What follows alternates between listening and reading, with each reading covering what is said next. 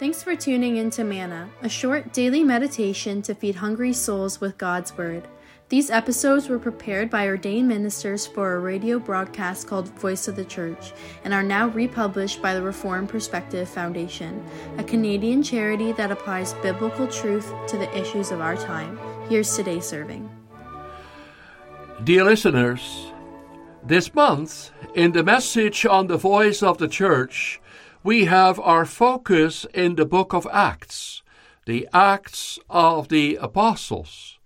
Last week, however, we have seen that through the Acts of the Apostles, the Lord Jesus continued his work after his ascension into heaven. That's what we can see clearly when we read in chapter 3 about the healing of the lame beggar.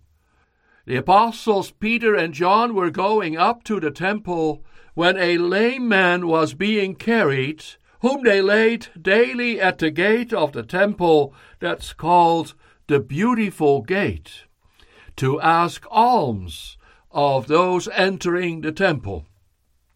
He also asked Peter and John, and then we read, "And Peter directed his gaze at him, as did John, and said, 'Look at us.'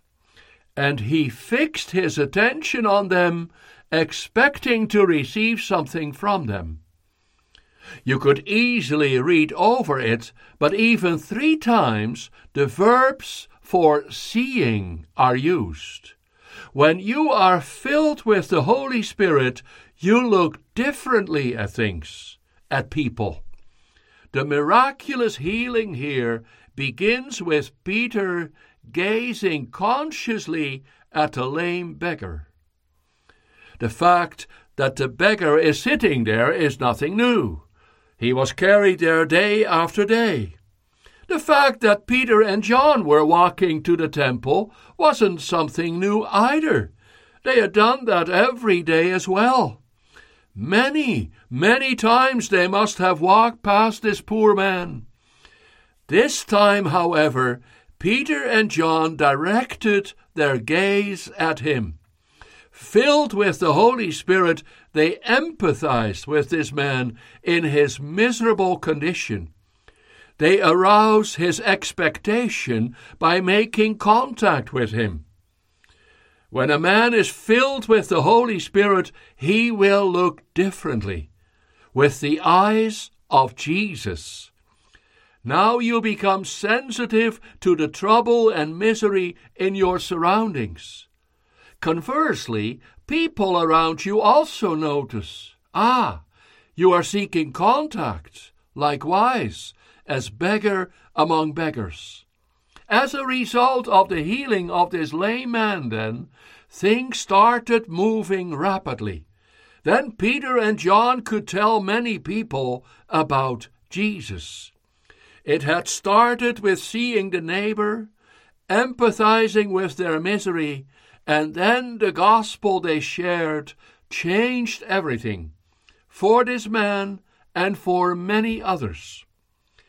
The outcome of this event, however, dear listeners, wasn't all good. Just because they did a good deed in the name of Jesus, Peter and John got into trouble too. That can happen today as well, that a good deed in the name of Jesus triggers opposition, resistance. Then the way you are treated may not always be fair or just. That's what happened to Jesus. It also happened to his apostles, like master, like servant. Where this resistance is coming from? Well, first of all, from our own heart.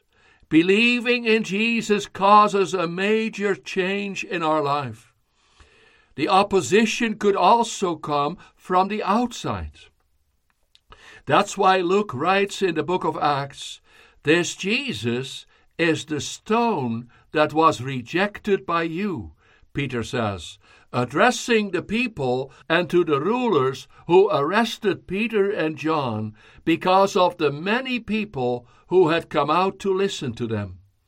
This Jesus is the stone, however, that was rejected by you, the builders, which has become the cornerstone. It may seem hard to understand, but it is the way it is. Peter and John were arrested because of this good deed, this healing. The rulers did not want them to speak to the people about the Lord Jesus. Then Peter confronted the rulers and said, "Let it be known to all of you and to all the people of Israel that by the name of Jesus Christ of Nazareth, whom you crucified, whom God raised from the dead, by him this man is standing before you well." They aren't shy about it at all. For Peter and John, Jesus became the one on whom they would build the house of their life. Today as well, when you believe in Jesus, your life will be changed, and Jesus will become the cornerstone instead of a stumbling block. Then it may happen to you, as it did to Peter and John, that your confession of faith in Jesus as your Savior will bring a stumbling block in your relationships. Yet, with Peter and John, you will then maintain your conviction, and there is salvation in no one else, for there is no other name under heaven given among men by which we must be saved. What happens when you experience such opposition in your life, dear listeners? This confrontation brings the believers closer together and closer to God. Then you realize what's happening here.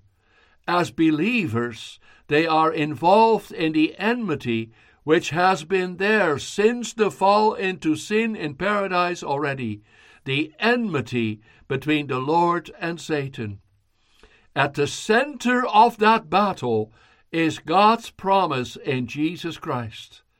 Since his ascension into heaven, there is but one choice in this life, the choice for or against Jesus. That's what the believers, the followers of Peter and John, came to realize after this incident with the healing of the lame beggar. The same hatred and enmity Jesus experienced from the leaders, the rulers, the same resistance and opposition that brought Jesus on the cross. When these believers have come together with Peter and John, however, they did not want to seek ways to escape that battle. Rather, they pray for the courage and confidence to profess the name of Jesus. They know, come what may, whatever the opposition may bring, but it is and remains the only name given under heaven by which anyone can be saved. How would that be today, dear listeners? Do we see a similar battle raging today? Well, in some countries, the resistance does result in persecution of Christians indeed. In our Western world, however, Satan's tactics may have changed. The danger in our society is that it seems like more a response of indifference rather than open hostility. That's dangerous indeed, because it could lead to a lukewarm life among believers, among church people. Perhaps among you, listeners, there might be those who have strayed from the Lord Jesus and from the church due to a lackadaisical and lukewarm life as believer. If so, it's time to return to the Lord and to his people and to the proclamation of his words. However, then it might also happen that due to a deeper faith, due to being filled more deeply by his Holy Spirit, you will experience that battle again too. Then your life in Jesus, your profession of the name of Jesus as your only Savior, might bring on a battle in your own heart, because repentance and conversion cuts into your flesh, or in your surroundings, your relationships at work or at home. Then it is very important to see how the people, the believers in Peter's days, dealt with this opposition and hostility. They came together and they prayed.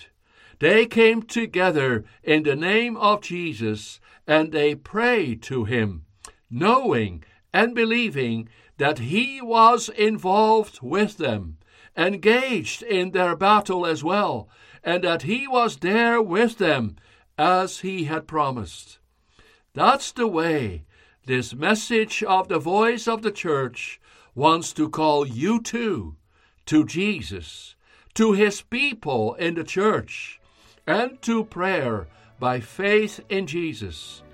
His is the only name by which you can be saved.